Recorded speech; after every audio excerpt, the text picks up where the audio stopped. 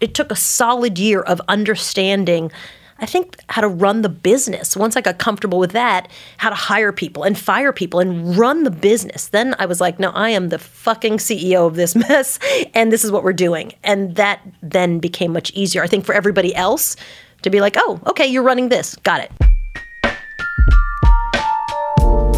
Many moves to make. Set our own rules in the game. A whole nother path to take. Look out, yeah, we know the whole world watching. So let me make a confession. I am a journalism nerd. Now, those of you who have listened to this podcast may have already known that. But for those who are still kind of getting to know me, getting acquainted with me, do know that I embrace and accept my journalism nerdery. And today I have the honor and the pleasure of interviewing my journalistic crush, SOLEDAD O'BRIEN, representing the house of our journalistic conscience, the queen of professional ether, the lady of educated clapbacks, the slayer of nonsense. So we're about to get into it right now.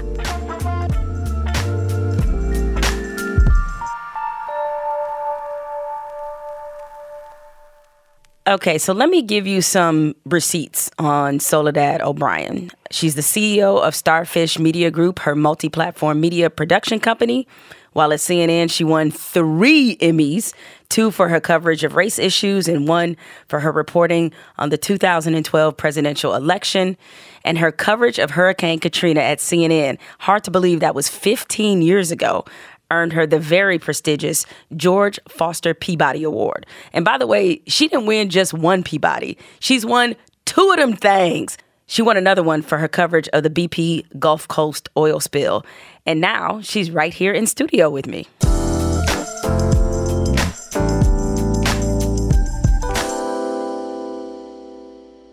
So I have my crush on today, and everybody heard the female laughter like, oh, this is about to get interesting. Well. My journalistic crush, get your mind out the gutter there.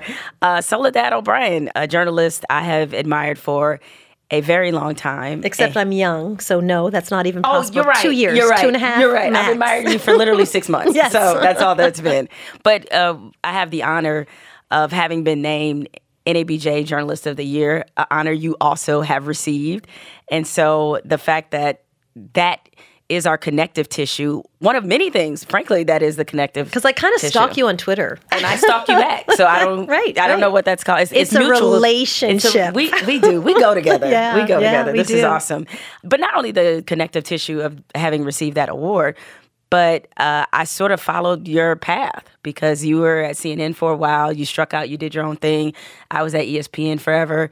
Struck out, on my own, doing my own thing. There's a myth that there's not life after you leave a big, bold-faced name company. And I've actually left a couple, and it's always amazing to me how much life there is. It's incredible. Like especially now where I think media's just gotten so diversified and there's just so many different opportunities, and you now actually don't want to work for one person all the time. It's much more interesting to have 10 projects going, non-exclusive with all of them. But there was a time when it was like, oh, so you're not working at bold-faced company. Yeah.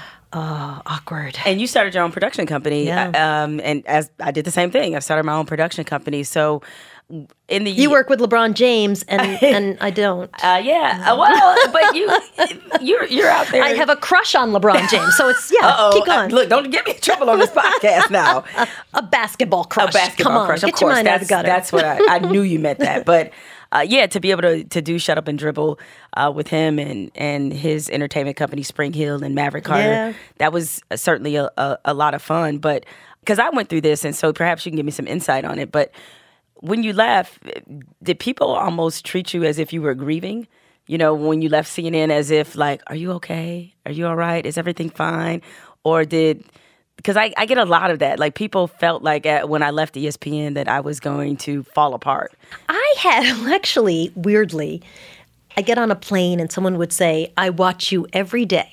I'm like, that's not possible. Well, and you hadn't been on for months. I haven't done that show for a year. That definitely happens to me. And I'm just saying, but it does. And you say, thank you. Right. The first because 10 you don't times. even want to correct them. And then at some point you're like, bro, I ain't worked this since, like, somebody said that to me recently. They're like, I haven't seen you on ESPN. You've been on vacation. I literally left last September. This is either the greatest vacation I've ever accrued, or you haven't been paying attention to the fact. You might not be watching the morning show. Correct. I always felt that people just weren't sure what to say, and it really was hard for me to call myself a CEO for a long time. I felt very awkward.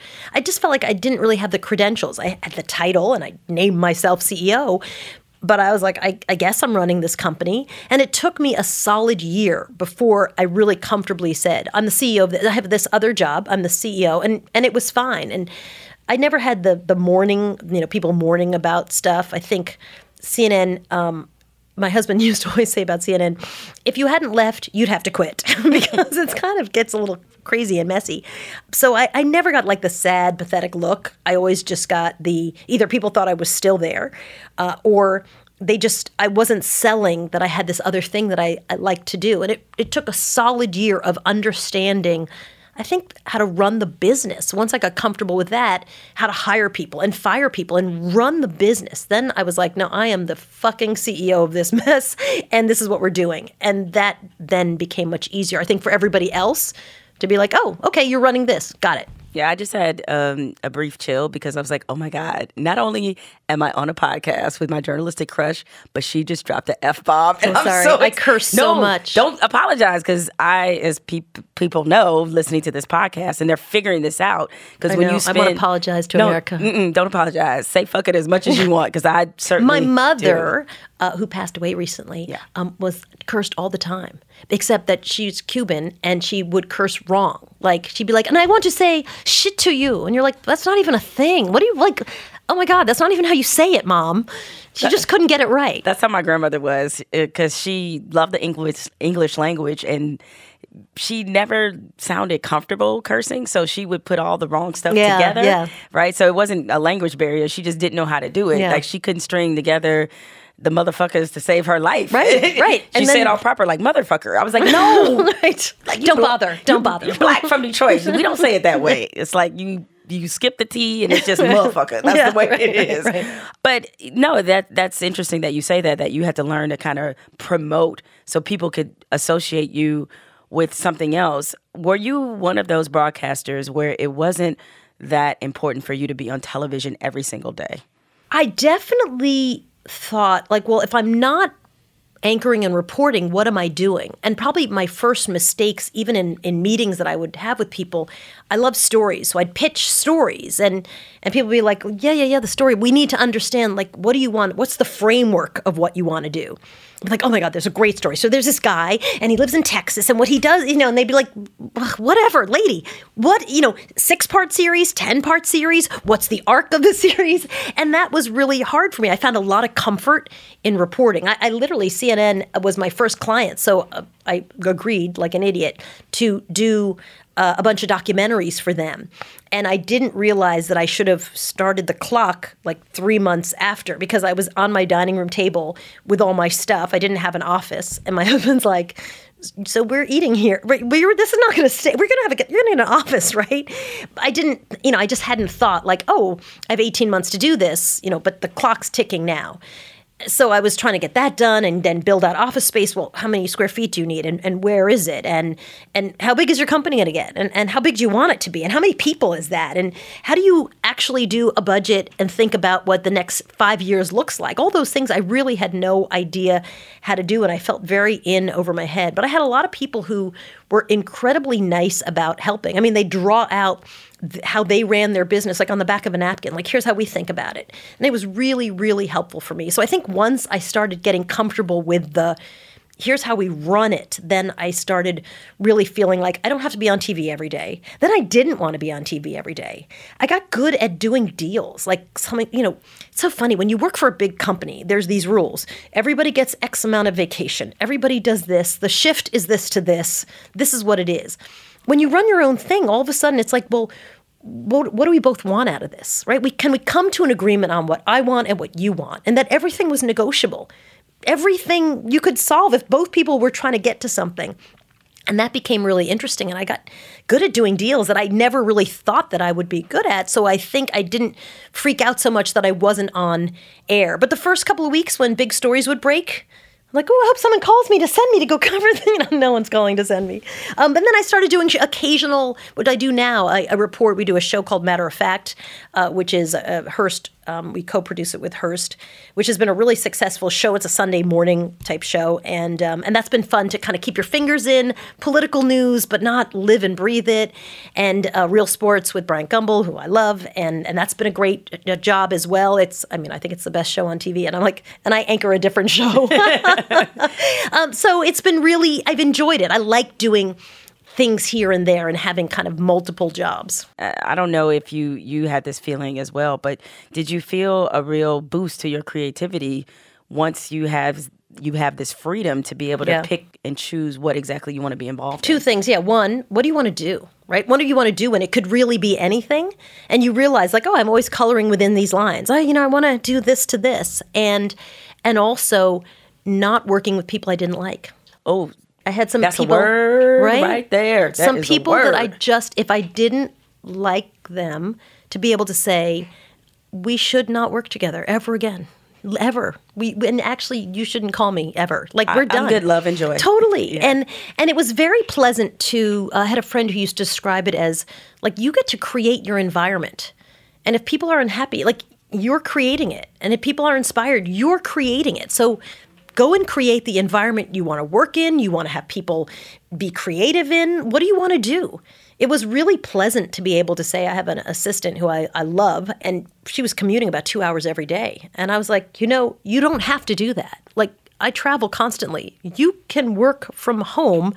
Here's what I need. I need someone who on a Sunday, if I want to have a cup of coffee with you, we should get together. Like, that's, I'm sure, against every rule in HR, but like, if you're cool with having coffees with me some Sundays so we can walk through my calendar, I'm good with you only coming in once a week. And of course, she's like, done. Right? Like, let's get that coffee. And just coming up with like new strategies for doing stuff and working with keeping the people you like and, offing the people you don't. No, that's what I find to be truly liberating is that now I only take projects with people whose values, and that doesn't mean, I hope people understand, values doesn't mean they agree with everything I say. But they should agree with everything you say. No, I'm kidding. I will keep that in mind. Kidding. But no, whose values are aligned with mine, and people, I don't work with people I don't fuck with. I just don't. God, some people are heavy lifting. You're like, there's not time in my life to just be miserable. I don't want to be a miserable person. I don't want to work with miserable people.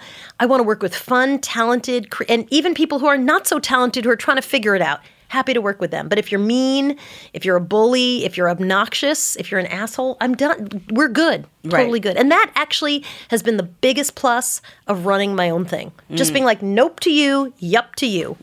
Now, do you feel your voice is more powerful now because you're independent and you have this all this leeway and versatility and different ways that you can kind of execute your talent? You feel more, your voice is stronger. I definitely think that I'm more connected to the voice that I have. I mean, it's so funny. Literally, wherever I go, I have people, and they're a very diverse group of people, be like, I love your Twitter. And I'm like, I wish that were a job. Because I have a lot of fans. I wish that were like a paying... You would be a hell of an ombudsman. Right? Right? You would Although sometimes I'm mean to Jack, so not such a good ombudsman because I'm honest and I think he's challenging. Whatever. I can't even get into Jack today. But I really... I do think I've connected to... I have a very authentic voice on that stuff. And so when people like that or they just want to hear about it, then they like it. And then other people feel like, listen, I get this is what you're doing. We should not do something together because we're trying to reach this audience or we really want to say this thing that you clearly don't agree with. And so, I think it's actually just been helpful. It's certainly been good for our business but I think it's not because of the content. It's because people feel like, oh, I really get a sense that you have this authentic sense about you. And most of what I call bullshit on is really the media. The media is it's such a game. Sometimes I feel like I'm just helping people see. Like, let me help you explain the game that's being run on you right now so that you understand that this is a game that's being run on you. And probably more than even anything political, being able to explain how that stuff works, is both, I think I have an expertise in that, but it's also depressing, right? Because it doesn't change. It's been the same way since I started in 1987 at WBZ TV in Boston. the conversations don't change. They don't. But I guess now that because of social media and certainly because of the administration we have, sort of the media vulnerabilities and the issues with the media to me are more pronounced. And because one thing you've been very strong on, and I am in a 1,000% agreement with you, is that networks that put known liars on television. That shit drives me crazy because I don't know why is Kellyanne Conway still on television? I don't understand it. It's like she lies all the time.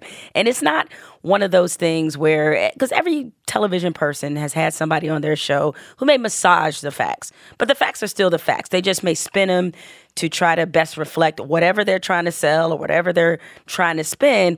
But we're talking about people in this administration that go on TV and straight up lie, and yet they're always booked. They're always booked and busy, and it drives me crazy to see the media pandering to that nonsense. And so I noticed that you are very good at calling that part out of it. I've just found like the lack of expert. When I started working at CNN, which was in 2003, I mean, the standards that they held were so high. Like you couldn't do a medical segment without a medical expert. So the idea today that people sit around and talk about climate change with politicians who clearly have a dog in the fight, which they're not revealed, right? No one's saying, but listen, sir, I mean, you are obviously getting paid by X, Y, and Z.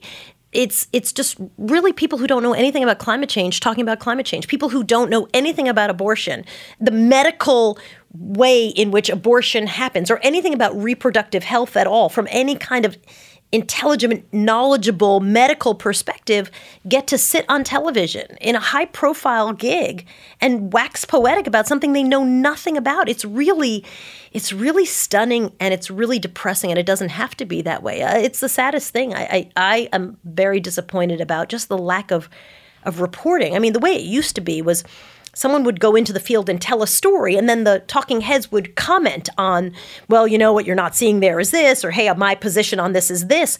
But everybody started from, here's the story on the ground. Here's what's happening. We've tried to do that. And matter of fact, actually, I think it's one of the reasons our show's doing really well, because we just go and do a lot of reporting. We did a story about a guy, actually, who's in San Diego, who housing has gotten so expensive in San Diego. He's American. He's moved to Mexico. He lives in Mexico and commutes to his job in San Diego every day because the housing is a quarter of the cost of what it is in San Diego. And really looking at policies around, you know, for example, housing policy in America through a story of a person. That's kind of how the news used to do it. Not just this senator says yes, this senator says no. I think that's just a waste of time and energy. There's so many good stories. It's just an embarrassment. And these companies, CNN makes a lot of money. They certainly have a great opportunity and the budget to go and do good stories. Well, it's just probably the biggest change that I've seen. This is my 21st year in journalism, and probably the biggest change that I've seen is that the bend toward opinion has been, it went from being, okay, you'd get, say if you watch CNN, for example, you'd get a lot of shows that were reporting based, and you get some opinions sprinkled in there. Now, and this is even how ESPN is that the majority or a huge percentage of the shows are opinion based. And so people, they don't find out, the complexities of certain issues, because debate and discussion and hot take TV and spitting fireballs at people kind of became the thing. And that's why whatever network you have out there, I think people, they tend to follow the network based off whatever their opinion is, as opposed to who's the best at telling a story. Yeah, and it's just cheap. I mean, really, having 10... Yeah, that's true. Right? Yes, I mean, it's very cheap, it much used cheaper to be do it. that it cost, you'd spend $150,000 per person to be a contributor, roughly. That's, for obviously some people are much higher than that. But then let's say you have 20, 25 that you've hired. I mean, that's your network. So when you have 9 people around the table and they're being paid that for an entire year, you can just be on air all the time. And there's no cost. Sending people into the field to report is very expensive. Sending teams. I remember when we covered Hurricane Katrina, we had 50 teams. 50 teams went into New Orleans. Now, I mean, you look at the aftermath of Paradise, California. We're shooting there right now, so we're doing a piece that'll air in a couple of weeks. There's no one there with us. At Paradise, California, which obviously had that huge fire, there's so many toxic chemicals that they can't live there. It's an absolute disaster. No one's reporting from there. No one's updating anybody on it. And they just feel like they've been completely abandoned because they have. And you think, yeah, because it costs $50,000 to send a crew and camp out there and send shooters and producers and talent to go and do those stories. It's not cheap. It's much more expensive than just having talking heads waxing poetic on the air. And it's really disappointing. So when I was because I started as a print reporter and the TV thing just kind of happened, there seemed to be more of a mixture of people who want to go into print and people who want to go into broadcast. Might have been 50-50, or worse, to me, it was like 60-40, people wanting to be on television and anchor. These days, it seems like no one wants to write. Everybody wants to be on television. I never thought it was possible. And tell me if I'm just in a bubble or if this is the sense you get when you talk to younger journalists. It seems like more of them want to be stars or more of them want to be television stars. By however way you want to define that in a celebrity way. If you have the Real Housewives of whatever saying, I understand that everybody's making $5,000 an episode, but if you're the crazy asshole, who's over the top, you're making $150,000 an episode. You want to be her. I mean, it's a simple economics game. You break out, you get your own fashion line, you get a business. I mean, it makes sense. So I really do understand a lot of these people saying, well, why am I waiting in line in the hopes of something breaking my way when I can make myself Instagram famous, get a lot of followers? And by the way, people do calculate that. People calculate that all the time. How many followers do you have? What is your social reach? That impacts whether or not you're going to get opportunities. So I'm not surprised. I also think, listen, the industry's changed so much that there's just no more print alone. I would never tell anybody in print that they have to be able to make sure that they can shoot or do video or at least be on television. They have to be able to write. They should be able to be on radio. Like, you have to do all of those things. There's no one there are very few people who are just, I just sit down, I write my column, I turn it in, it's all good. I don't know that job exists for young journalists today, really. No, it doesn't. But I guess it's just the reasons they want to be on TV is much different than I'd seen at previous points in my career. Yeah, they always want to do that. Yeah, but it feels like now even so that like they believe they can make a lot of money doing this. They can. I mean, you can. I'm not saying, but when I graduated from college, the average salary for a journalist was $19,000 a year. Right? Yeah, I made 11. Did you? I made 22 my first job. $11,000. So painful. And I thought I was balling. 1987. $11,000. By the way, you can't really live on that very well in Boston. Not even then could you live on that, right? But nevertheless, because of TV and celebrity journalism, they look at it as, oh, I can come out and I can make 6-7 figures. I'm like, no, you can't. I mean, you might get to that. Don't you think some of these print reporters who then have gigs on air fully recognize that they can turn this coverage of Donald Trump into a book? To a movie. Once you get there, you can flip the hustle. There's no question about it. So yeah. They're sort of doing the same thing as these young people. Young people, I think, just don't exactly understand the economics. But, I mean, right, they're kind of like, I have access. I can turn this access. All I need to do is some interviews where I, get a little more access. And however I make that happen, I see it all the time. And then they turn it into a successful podcast, which becomes a successful series, which becomes... I really get it. I do. It's very few people are like, I'm toiling away because I want to be a great journalist and this stuff really matters to me. And I understand why, because there's very few executives who are like, yes, we support that and it should be good journalism and we should win awards. Yeah. It just seems like just a much different mindset. But then again, I'm old woman yelling at clouds. So it's probably... You're old, then I'm ancient. So you're not old. You're very, very young. Now, what do you tell younger journalists? Because I've seen you be mobbed at NABJ before. That's the National Association of Black Journalists. Listen, if you ever need a great, pick me up from young people to be around you, being like, oh my God. NABJ, I was just there. I was in Cincinnati the other day.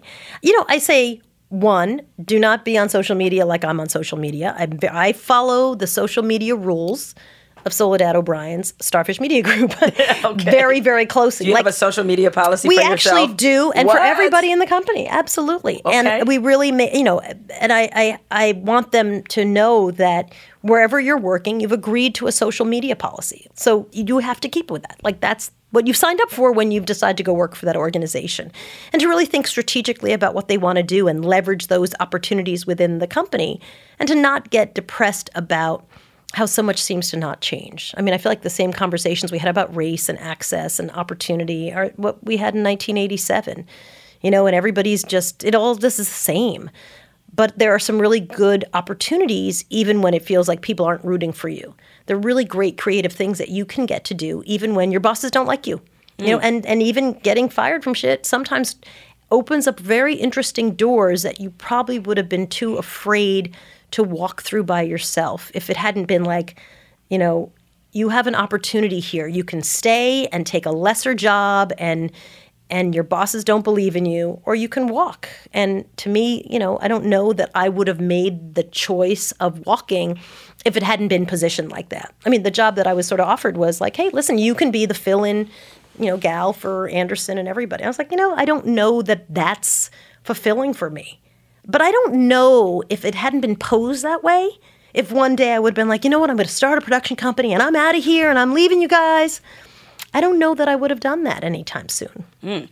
Is there any circumstance, other than paying you, backing up the Brinks truck, is there any circumstance where you can imagine yourself going back to network television? Oh, absolutely. I love a full-time, that's your full-time. See, I know you can one-off, and I know you could do a series, but could you go back? Full-time would be very hard because I really enjoy running a company, and that just takes a ton of work. You just have to be there. You have to manage people, and you have to manage processes. I don't really want to do anything full-time, and doing morning TV was a grind. I don't know that I'd ever go back to that because it was just hard. I was so tired all the time. I mean, I used to, when I did the morning show, we drank a lot. We'd have every 9 a.m. I'd have a Cosmopolitan and a chicken burger at Landmark was a restaurant. I'm sorry, right I feel like that's my dream right now. Right? A chicken burger, a Cosmopolitan, and every morning I'd start with a king-size Snickers bar and 3 shots of espresso. That was that's all I ate all day. Every day. Wow. Every single day. And I didn't think that was weird, but you were just wake up and then just try to keep it going till you threw yourself into bed. And now I look back and I'm like, God, that was just miserable. I was so tired all the time. So I don't think I'd ever want to do a grind like that. Plus, the project work is so interesting. Because then you can't do the 8-part series, the 10-part series, dropping it on a doc. Even now, I get to sometimes play myself. I'm not a very good actor, but I'm good enough to play myself. Although my daughter said the other day, she's like, Mom, I could do a better job than you doing you. Wait, was it Superman you were in? I was in Superman. Yeah, and actually, I was super jealous. I was in Superman, and I was good at me. And so then they're like, listen, what we need you to do is pretend the building is collapsing behind you. And da-da-da. And I was so bad. And I'm like, wait, I think I can get it. They're like, no, we're good. I was like, wait, no, I really think I got it this time. They're like, no, we're After actually. The 44th take. I tried so hard. It's hard. Acting is really hard and impossible for me. But if I'm doing me, I can nail it. Then you nailed it? You're the best you ever? I'm a very good me, but that's about it. Yeah, I got a chance to play me on Luke Cage on Netflix. And that is when I understood that acting would never be my testimony. Yeah. Not, that's not to say anything about my own skills. I don't think I have any. But people do not understand how long those scenes take. And we may have had 3 lines, and it was 12 hours. And I was like, you got to be kidding me. Plus, I forget my line. And then you feel terrible because you're like, everybody's done it. And they get to you and you're like, I can't remember my line. And they're looking at you like, who brought the rookie in here? Exactly. No, but I thought that was pretty cool. Now, as you mentioned, as you said, if you went back to full time, doing a morning grind or any kind of daily television grind, it would prevent you from doing a lot of things. I imagine it would prevent you from maybe doing things like the aftermath of R. Kelly, surviving R. Kelly. A short-term project that was really interesting to take a look at all that had happened. I mean, obviously, like everybody else, I watched it. And you could tell the audience was growing night after night. People were like, oh, my God. Icing on the cake, of course, was Gayle King, the master. The master. What an interview, right? Wow. What an interview. Someone just clip that and just show it in classrooms. It's everything that you need to be if you're going to do a good interview, right? Robert. Yeah. She was sounding like Auntie in Chief right there. Absolutely. Amazing. Yeah. And so I thought it was a great opportunity to kind of catch everybody up on what had happened since the documentary had more than 26 million people watched it. So it was incredible. And I didn't even know all that had happened, certainly in terms of the court cases, in terms of all that had happened in social media, new people who had stepped forward, sort of everything else that had happened. So we were really interested in kind of just assessing that. Yeah. Is that why you chose it, just your own personal interest, or did it? Yeah, I thought it was a really interesting update. And yeah, I just thought it was something that I had watched like everybody else and was interested in seeing. I didn't know all that had happened, so I wanted to find out as well. For you, when you decide to get involved in a project that's storytelling related to a documentary, a story, or even in the situation with R. Kelly, like what has to be there in order to pique SOLEDAD O'Brien's interest? Some of it is just, is it going to be fun to do? Is it going to be interesting? I've tried to get, and some of my advice to young people is make sure if you're looking at yourself as like a list of a skill set, it has to be different. You have to get something out of it. You want to grow. You want to do something you haven't done before. Usually it's based around who's doing it. Is it somebody fun? Is it someone I've always wanted to work with? Is it going to be an opportunity for me to see so-and-so? And will you be a little challenged, and will it be hard to do? So that's sort of how I think about it. If it's just the same old, like, hey, we know you did this and we thought we'd do the same thing.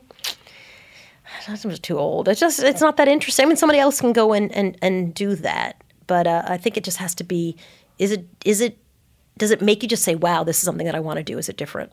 Do you anticipate, as we get closer to 2020, another presidential election, that you'll be doing more on the politics end of things? So much. I can't even tell you. Okay. It's crazy. I mean, we've had so much outreach. And again, I think some of that is because of my voice, which is just like, I'm going to call it as I see it. And I'm going to tell people from my perspective, how this stuff gets on air, how these shots are set up, how these meetings happen. I know I've been in this business a really long time.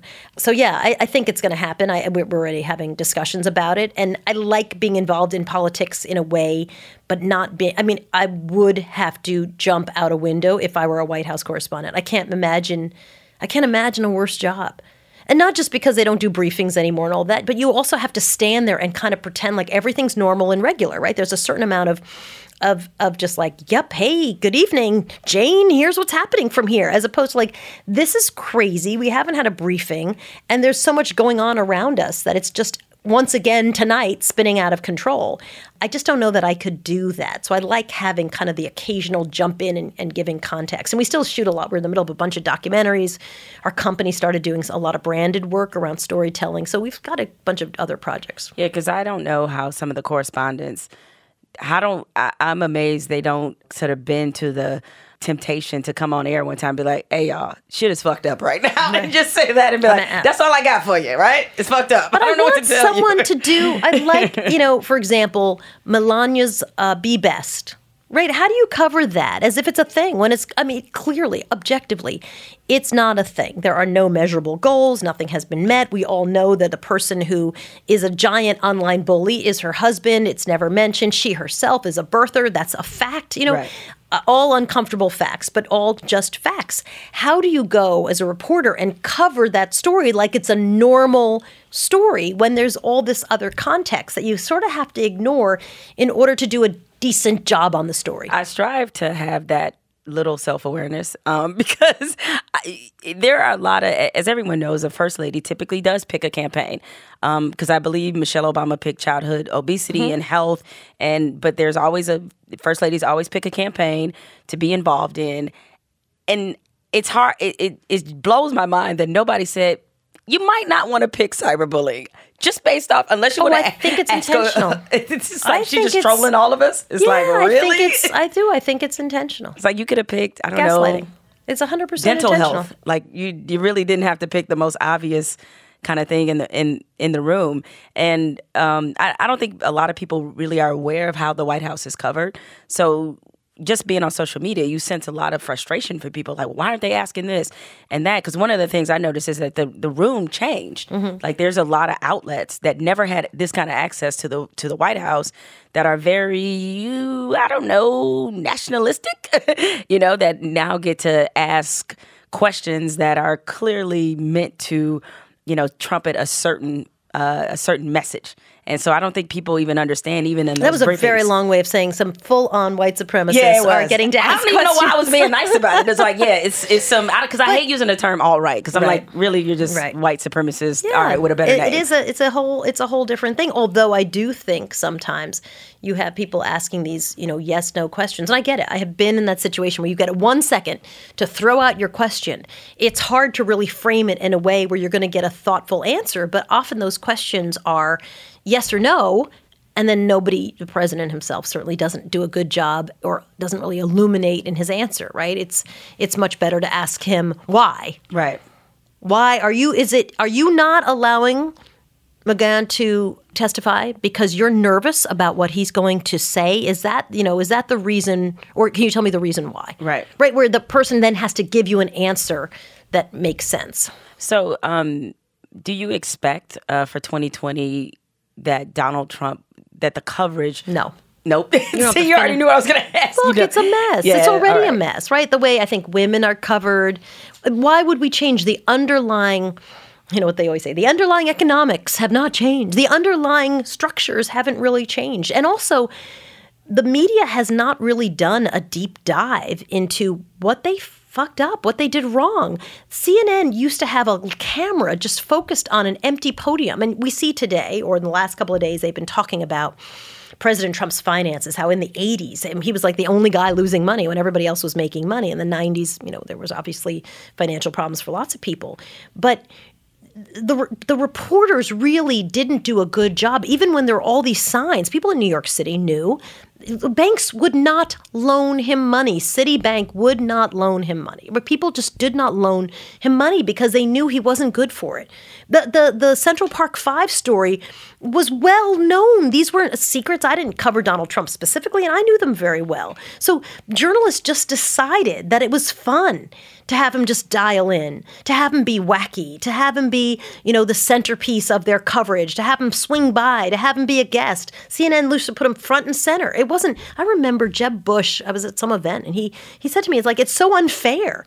Like everybody the whole thing is served up to make him the centerpiece, and then we shouldn't be surprised when he's the centerpiece. It's this vicious cycle that we're not really trying to figure out who's got the most interesting policies on the Republican side in this conversation. It's just theater. It's all theater. And I see no signs that the theater's going to end. So what's the mistake the media is making in terms of how the female presidential candidates are being covered right now? I think mistakes. Yeah. Plural. I don't know. I think some of it is just subtle. I think it's in how you see magazine covers. The guys are all the same. It's like one art director. Everybody rolls up their sleeves, right? They look like I just finished farming the land, and now I've come out to get my picture taken so I can be on the front, cover of a magazine.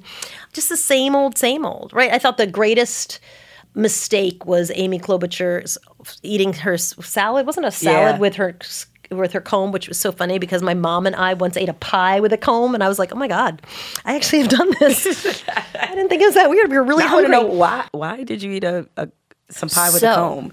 I grew up in Long Island, and we used to have this little beach house that was near a farm, and that farm, what's the name of that farm? They had in Cutchogue, Long Island, and they had the best strawberry rhubarb pie. So good. So one time, we're leaving our little house that we had rented, and we have our strawberry rhubarb pie, me, my mom, my dad. And we're like, I'm kind of hungry. How you feeling? And I'm like, all right, well, we have a pie. We just didn't have anything to cut it because we weren't going to eat it. We were going to save it till we got home. And I was like, I have a comb. And we cut into our pie. My parents, by the way, were the most straight-laced, uptight, and upright people. And I cut into that pie with a comb, and then we ate slices of the best strawberry rhubarb pie ever with our hands. Now, that's mad hood, Soledad. That's like a layer, that's like a level of hood that I just amazing. Don't even... Wickham's, yes. It was Wickham's okay. Fruit Farm, and it was amazing. And so, I don't know, you could... Listen, anybody who's ever been on the road, right, has had a scenario where you're like, listen, I don't really have a fork. I guess I'm going to use my comb. Come on. I never thought of the comb. I have to say. Hand... Yes, obviously. I'm happy to make the hand a scooper but never Hard to eat a salad with your hand. Well, that's true. I can't say it's too many times I haven't had silverware that I've had a salad. Luckily, it's been things that I can just paw. So it's been good. But like that was out of control, right? The whole thing became, isn't she crazy? Isn't she mean? Isn't she, and I remember once she snapped at her or said something about someone not preparing her well. And I was like, she's right. If you're in a town and you say something wrong and you're running for president, yes, your staff has screwed that up. That's a mistake. That is a very big mistake on a public stage when you're running for the highest office in the land. Guess what? She should be a little bit pissed. It is okay. People should be held accountable and be held to a very high standard. She would like to be president. I think that's okay. But I think the coverage, right, is just very different. And that's... It's always that way. It's always that way. Yeah, I mean, just like with Kamala Harris. I mean, I think this obsession with her blackness is driving me crazy because, if there's a segment of people she just can't seem to please. I'm like, the woman went to Howard. She's clearly proud to be black, all right? She's an AKA, all right? And I knew that some of the same energy that she has received, a lot of it from our own community, it would not be there for Joe Biden. I knew it wouldn't. Right. And so if they're going to hold some of the things she did as prosecutor against her, which people have a right to question, I'm not saying that, that's all fair game. But, if that's the case, Joe Biden wrote the crime bill, all right? And you're trying to blame mass incarceration on Kamala Harris. She was a prosecutor. Part of her job was to put people in jail. And so this idea that she has somehow betrayed the black community by being on that side of it is just preposterous. But yet all that energy seems to be there for her and people dissecting what she eats. And when she went on the Breakfast Club, the whole controversy over when she said she smoked weed. Did she really smoke weed when she was listening to Snoop? Because he wasn't out there. And I was like, really? Right. We're actually having this conversation? Yeah. For the women, you will. You will absolutely dig into every single detail of what they're saying. And the guys, it's like... Yeah, they'll get a pass. Yeah, definitely. Meanwhile, Elizabeth Warren is just... I have a plan. She has a plan. It's actually a great slogan. I have a plan. I have a plan. It's just that nobody seems to be listening to it. Well, the problem is the news doesn't care about your plan. Truly. And they never have cared, right? And that, I think, is such an incredible disservice to the American public because I actually think people do want a plan. They are furious and freaked out about how am I going to pay for college? Even these people who are middle class who have a good job. How do you pay for college? Berkeley School of Music costs $70,000 a year. $70,000 a year. How? If you have a kid who's talented and has a dream to go off to Berkeley, how are you going to pay for that? I don't know. I don't even have any kids, but I tell you what, I pay $70,000 a year for my child to go to music school. They better be Beyonce after year one. Okay? Absolutely. That's straight up. Like now you're like, now that you're Beyonce, I feel like I can invest $70,000 in you. Exactly. Well, look, we're going to put a pin in this and get to more because I want to talk about your family and what life is like for you with 4 teenagers in the house. And we'll talk about that and some other things after the break.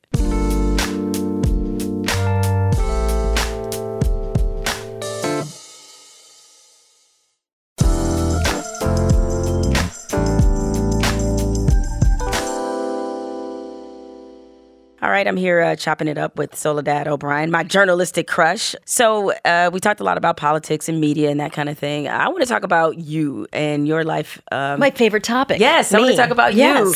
Not just get your hot takes on all these other things. So you are raising 4 teenagers. You have 2 girls, 2 boys. I love teenagers, and I would not have thought that. I actually thought seriously? 13-year-olds, nightmare. You're the first parent I've ever heard say this. Oh my God, toddlers were a nightmare. And I love them. They're so cute, but they are really... basically a circle of hell. And teenagers, they're thoughtful and they're interesting. Girls have a little drama. I like my children so much more. They're 18, 17. My twin boys are 14. They're just fun. I like hanging out with them. I really, really enjoy them. And I did. I thought, the myth was always that teenagers are a nightmare, and they're really not. They're much better. I thought little kids were hard, right. and hard in the not fun way. They were very cute, but just hard. And my sister has 7 kids. She's a professor of law, and she has 7 kids. And she used to say all the time, like, when they're little, you don't get the sense, like, the joy you get out of your job. Like, wow, that was a good day. I got this accomplished. I think I did this well. This probably needs some work. Kids don't say, like, listen, Mom, overall, I'd give you a B+. I felt that it was a strong start. Lunch needed some work, but we believe in you and we're going to move forward. Like, you just get no feedback. It's just like you roll from disaster to disaster. When they're teenagers, it's actually really fun. So my kids are on a very fun stage right now, and much better than I had 4 under 4 for a while. And that was just, it was hell. It was literally exhausting and miserable. And they were mostly healthy and mostly, fine, well-behaved kids, but it was really hard. Wow. So you're not that far away from being an empty nester, actually. Oh my God, I know, and I'm so excited. So You said I'm so excited. Well, I was number 5. My parents had 6 kids, and literally when I went off to college, my parents knocked down the wall to my bedroom and built out their bedroom. And they did it in the first week that I was in college. Oh wow! And so they just had no shame. They're like, we love you, but we actually have always wanted a much bigger bedroom. I like seeing my kids grow up. I'm excited for my daughter to go off to college. I'm excited to go and hang out with her in college and take her out for lunch and meet her friends. I'm excited for them to go on to do interesting things. I want them out of the house and being challenged and having great jobs and great opportunities. I see their lives as kind of like, not like they're leaving me, but we're getting to do different things together. Now, do any of them want to do what you do? Anyone want to be any journalists in training? Or? No, my daughter, I was really interested in acting for a while, my second daughter. And I think she has then started focusing on, she's a diver, she's a competitive diver. And I think in the last year and a half, she started really focusing on diving. And she just started getting good at it. So I think it just took her interest. So, I think acting is a little bit on off to the side. But no, I don't think anybody, I think they think I travel too much. I like to travel, but I definitely travel too much. And I think that's hard for them. And I don't think they have an interest in reporting. So, having a career, having 4 kids, I don't want to even use the B word as in balance, because I know that didn't exist for you. But I guess I'm sure you're probably asked this quite often, but how did you manage both this burgeoning career and budding career and superstar career with this home life? I think what my husband, I think it's really important to have a partner who sees eye to eye with you. That's critical, because if they don't, that's just hugely problematic. And I think we're both very ambitious for each other. So that was very helpful to have someone when I'd say oh my God, I'm being sent to Thailand to go do this thing. He'd be like, oh my God, that's so cool. How are we going to figure out, et cetera, et cetera. Also, I guess I just didn't stress over that much stuff. I do remember once my daughter, Sophia, my oldest, would say, Samantha's mom, cuts the edges off her sandwiches. Samantha's mom walks her to school every day. And my husband said, we need to get Samantha's mom a job, because Samantha's mom is pissing me off. Samantha's mom is actually lovely. But, I think we just didn't take it all that seriously. And I really loved my job. I didn't feel like I was grinding away. It was going well. I very much enjoyed it all the time. And I wanted to be happy and get to do what I wanted to do. I don't think there's ever really balance. I think timing out, I'd sign a contract, get pregnant. I was very intentional. I would tell young people this at NABJ. I'm like, let me tell you, time out when you're going to have your kids, if you can. Not everybody can, but I didn't want to negotiate pregnant. Literally you lose money. So I would make sure that I would, get back in shape and sign another contract and then knock out kids after I'd sign the contract. Just being very intentional about how I ran my career. Had my first kid at 35. So I wanted to make sure that I'd gotten a certain distance in my career, because being an anchor who has kids is really cute. Being a producer, not so cute. People don't like it. It just gave you more ability and more leeway, and I had more money to be able to pay for the stuff that I needed to do. Like if I had to jump in a car, I could jump in a car, and I could afford to do that. So I think I just tried to be really intentional about what we were investing in. And then just, not stress about shit that doesn't matter. Yeah. Really, I hear so much about guilt and this and that. And sometimes, kids are very resilient. You have to love them. And I would say to them all the time, we just do stuff differently. We just do different stuff. And sometimes it's going to be really fun. And we're going to fly to Cuba because I get to interview the president of the United States and you get to meet your cousins. And other times I'm going to be traveling and I'm not going to be around. I miss my daughter's, oh my God, she went to a school where they literally had graduation every year. Fourth grade graduation. She's still mad about it. She's about to graduate from high school. She's pissed about I missed her fourth grade graduation. Okay. Like, get over yourself. Come on. Come on. Yeah. Well, everybody needs something to talk about in therapy, and correct. This can be her thing, she's gonna right? have something to hold over you. Yeah, exactly.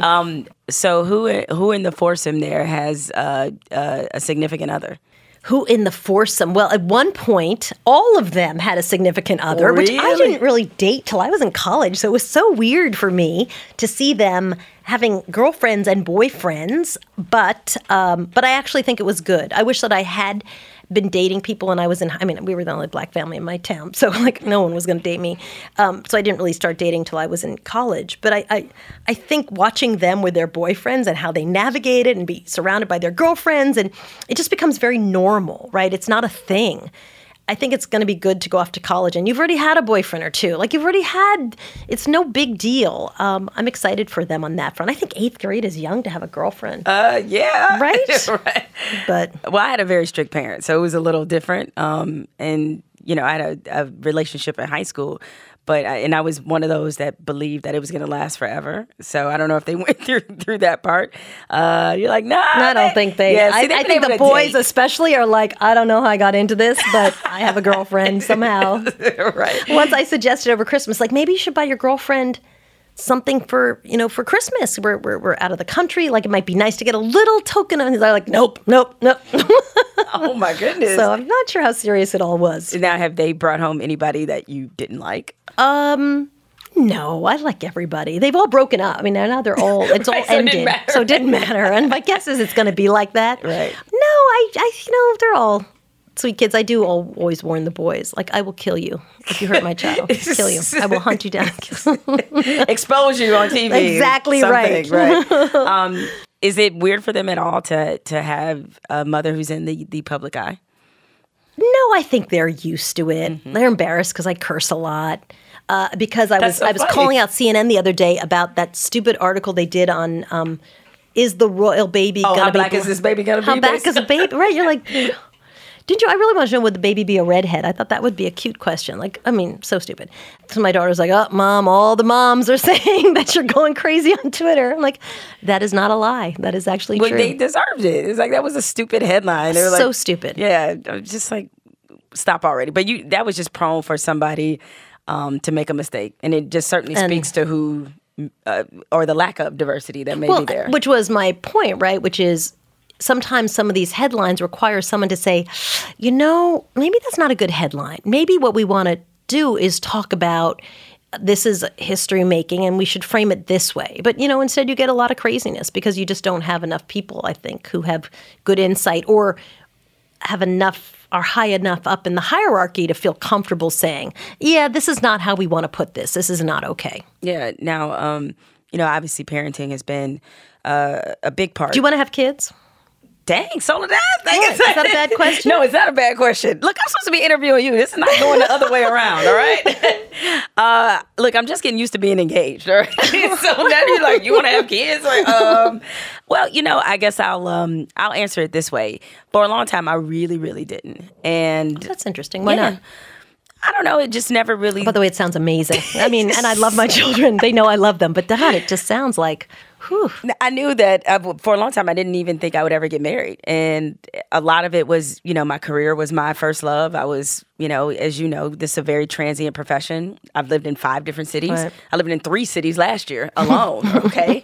And so, you move around a lot and you kind of get used to that kind of lifestyle of always being on the go. And, marriage hasn't exactly been great for the women in my family. And so it was that part of it, too. I didn't really have, I would say, a lot of great examples of what that is supposed to look like in a healthy way. And, some of it is just, just kind of me and, I guess being an only child and all this. And I was just like, all right, I'm content. I've never been one of those women who felt like marriage needed to complete me. Right. But as they often say, you make plans and God laughs, right? So, fast forward, as I matured and especially as I got more successful in my career, I saw it would be a possibility. It would be nice. And then, I met somebody who obviously I want to spend the rest of my life with. And so it's put a lot of different things I hadn't considered before on the table. Now, I'm not saying that's an absolute yes, but what I am saying is that at this point in my life, it's more of an open question than it's ever been. And it's never happened to me before. So this is all things that I'm getting used to and thinking about. But hey, like everybody else, I'm very aware of what that looks like for Black women in particular now, health-wise. You know, I'm 43. I had a cousin who died in childbirth last year. And so it can be a very dangerous proposition, not based off income level or regional, or, you know, Black women are dying in childbirth at a rate that we haven't seen since the late 1800s. So that part is very scary as well. So I guess, you know, that was a long-winded way of me not answering your question with a direct answer. Kind of, sort of. I knew I wanted to have kids. I really have enjoyed it. It's been, they're a lot of fun. And I would say, if it's just, I move around a lot and there's a lot of, like, kids are just so flexible. And sometimes I think we have these rules, like, oh, well, you know, they need to do this and this. And you can really raise them. It's like negotiating. You can just figure out, like, this is important to me. I want to have good little people. That's it. Like, that's all I need. Now, did you always know you wanted to have kids? Oh, I knew I wanted to have 6 kids. Well, you come from a very big family. I wanted to have 6 kids. And my husband has a sister. And we had 2 kids, and I'm like, this is not enough. And he's like, I'm good. This is good. I'm fine. And then we had twins, and I was like, I'm good. Right. But I've really enjoyed it, and I'm a big fan of people who don't have kids. I'm like, do you pick how the life you want to lead, and go and do it. But I would say, don't talk yourself out of something because lifestyle is like a lot. Kids are very flexible. Yeah. You know. Well, they I'm sure they can adapt, but you know, some of it too is like I kind of like my life. You know, that's not. And believe me, I'm so jealous when I'm thinking like, oh my God, so just the 2 of you? Wow, that sounds amazing. Sounds nice. What's that like? And also money. You get to hang on to it. You don't just open a window and throw it out the window every single day. You got 4 college educations to pay for. College isn't even the part of it. Just the everything. Yeah, they literally walk around with their hands out, and they eat a lot, right? Yeah. Oh my gosh. So I've heard. Yeah. Especially you have teenage boys, so I imagine they eat like they have a tapeworm. And they're also just disgusting, like they have a tapeworm. Literally, my boys play lacrosse, and they. The other day I was cleaning out their bags. They had sandwiches from months ago in their bag. They didn't smell that? They didn't care. They didn't care. Boys are disgusting. They're disgusting. Good to know. I love them, but they're disgusting. Now, you know, speaking of your family, on a less lighter note, I mean, I know you recently lost your mom. You lost both your parents. My dad and my mom in 40 days. Yeah. And you know, it's so weird. Like, they were both elderly and sick, you know, and very frail. Like, I knew it was not a surprise at all. And if you said, I can wave the swan, Soledad, and bring them back, and they'll be back in their apartment just the way they were, I would say, oh my God, please do not. They were just struggling at the end. But I've been surprised at how it's just like a wallop. I mean, for someone who's not surprised at all, it's been really hard.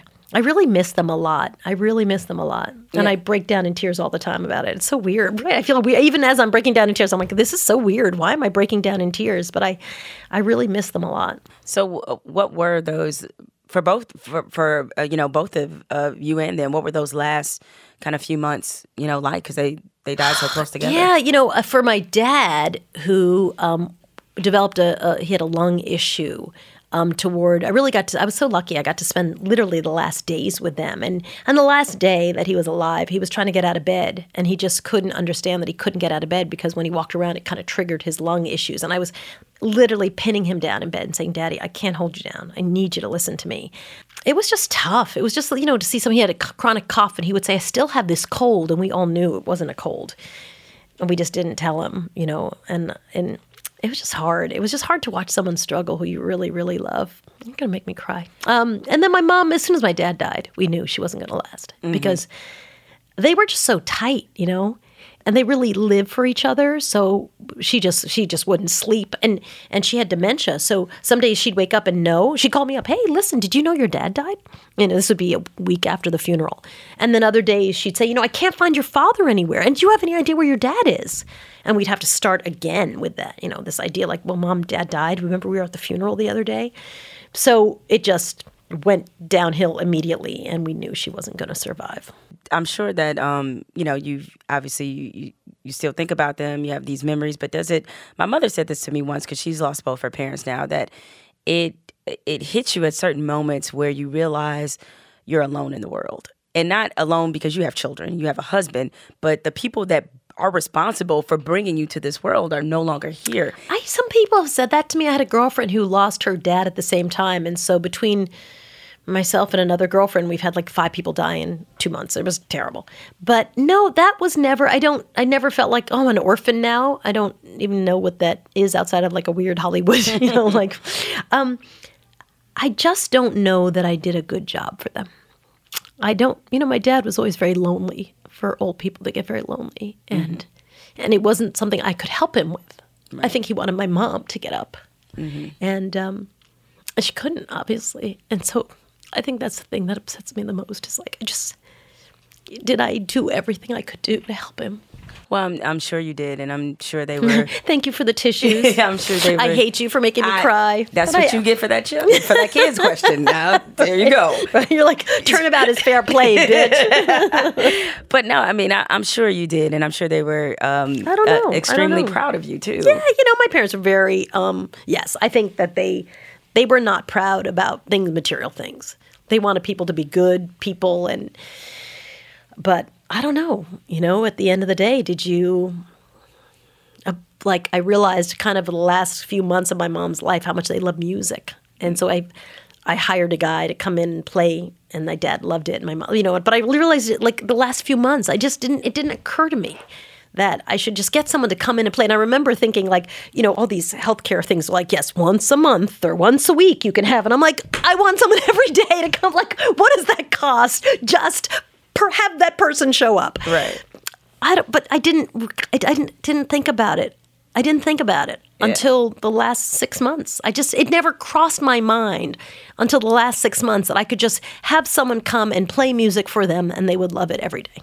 Well, sometimes, it says kids, there are a whole host of things you never find out, or you find out sometimes late about your parents that you didn't know because you don't conceptualize them as people who live these whole other lives before you came along. I know. You're like, what? My mama likes ice cream? Like, you just don't know because that's kind of the role. Because I'm sure your kids, there are things about you that they have no idea about you. As they were working on their essays, I would always be like, so I'm a professional writer. Like I actually get paid money by people and companies to write things professionally. So you could, if you need help, I could help you for free over here.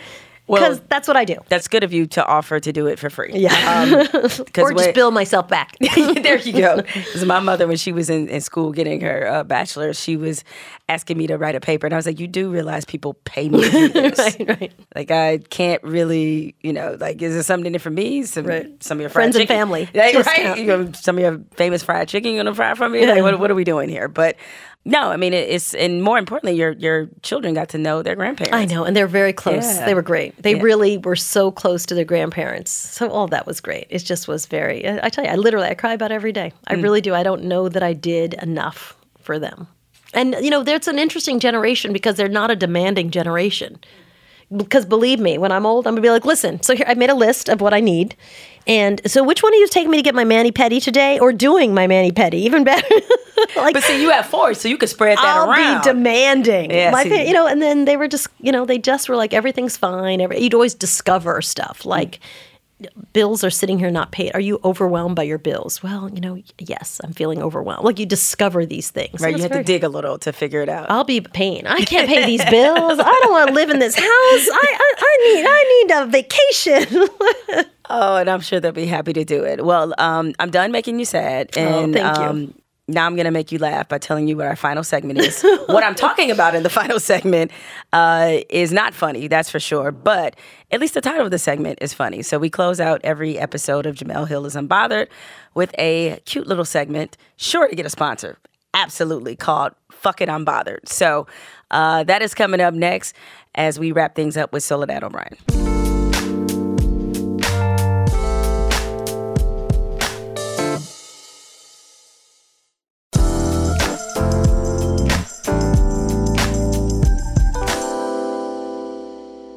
All right, it's that time where we close out an episode of the podcast with, this is, like, how people say this is the hottest show on late night TV. It's the hottest segment in the history of podcasts, a segment we call Fuck It, I'm Bothered.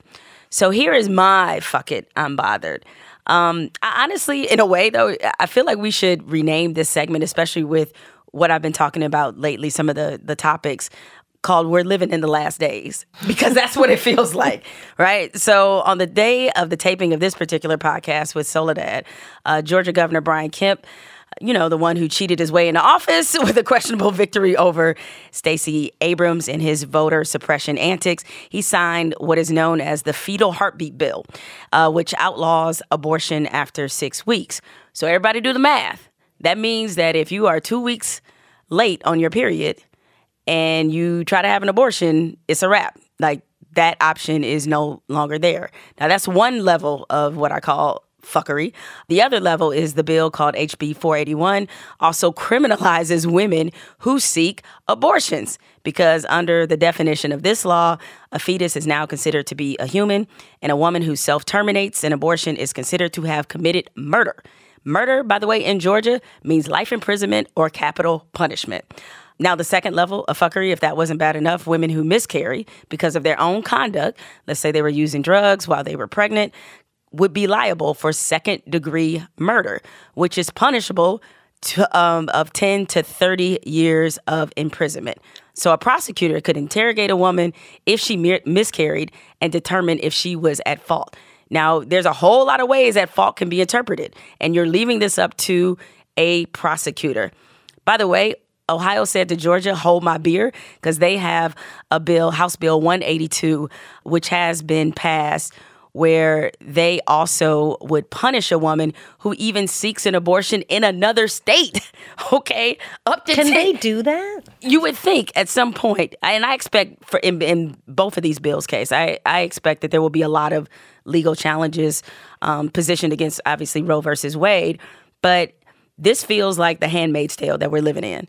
And I've said this before, mostly to myself and maybe a few friends, is that, man, can you imagine the world if women were in charge of men's reproductive rights? And some of these bills, especially that one in Ohio where they're talking about re-implanting a fetus, a procedure that doesn't even exist, okay? It doesn't exist. And you can tell just based off the language in some of these bills, they have no idea how women's bodies actually work. So whether you're pro-choice or pro-life, people should look at this as a significant step toward basically taking more and more freedoms, because that's what we're all about here is freedoms, right? Except when it comes to certain things, but more and more freedoms and liberties away from women, and to make it even worse, criminalizing them on top of that, as if we've learned nothing from all the examples of mass incarceration that have taken place in this country. So, interesting to want to kill people for abortion. Yeah. That seems like there's something about that. The disconnect. Yeah. Doesn't work for me. Just doesn't work. And we won't even get into how in some of these cases, especially in certain cities, state like Georgia, you take a look at the support that they give parents who do have children, especially if you are low income. Yeah, you can take a look at that and then match that with what's done in this bill and say, you guys don't even care about the children that are living. All right. Now, all of a sudden, you have a lot to say about people as they make these, very personal decisions as to what to do with their bodies. So anyway, I just thought I should highlight that. And it, again, shows why voting matters. So, what's happened in Georgia and what's about to happen in Ohio. As I said, we are living in the last days. But I hope these are not the last days, or if they're the last days, they're the last days of people acting as if they can sit out elections because they don't matter to them. Right. Because they always do. And unfortunately, more and more with the increased things, not just like with this, but a whole host of things happening in our country, I just often sigh and say to myself, Thanos was right. Thanos was right. My Marvel comic heads will get that one. Anyway, thank you, Soledad, for spending some time with me. This is the longest conversation we've been able to have because we're always high and by, right. And it's just like, hey. Well, I'm a big fan. I'm so happy that you invited me on. Oh, I look just happy to be in your presence and keep on challenging the media structures, because we need somebody like you holding the media accountable. So we all appreciate that, especially a fellow journalism nerd like myself. Hope everybody out there is having a good day, and remember to stay unbothered.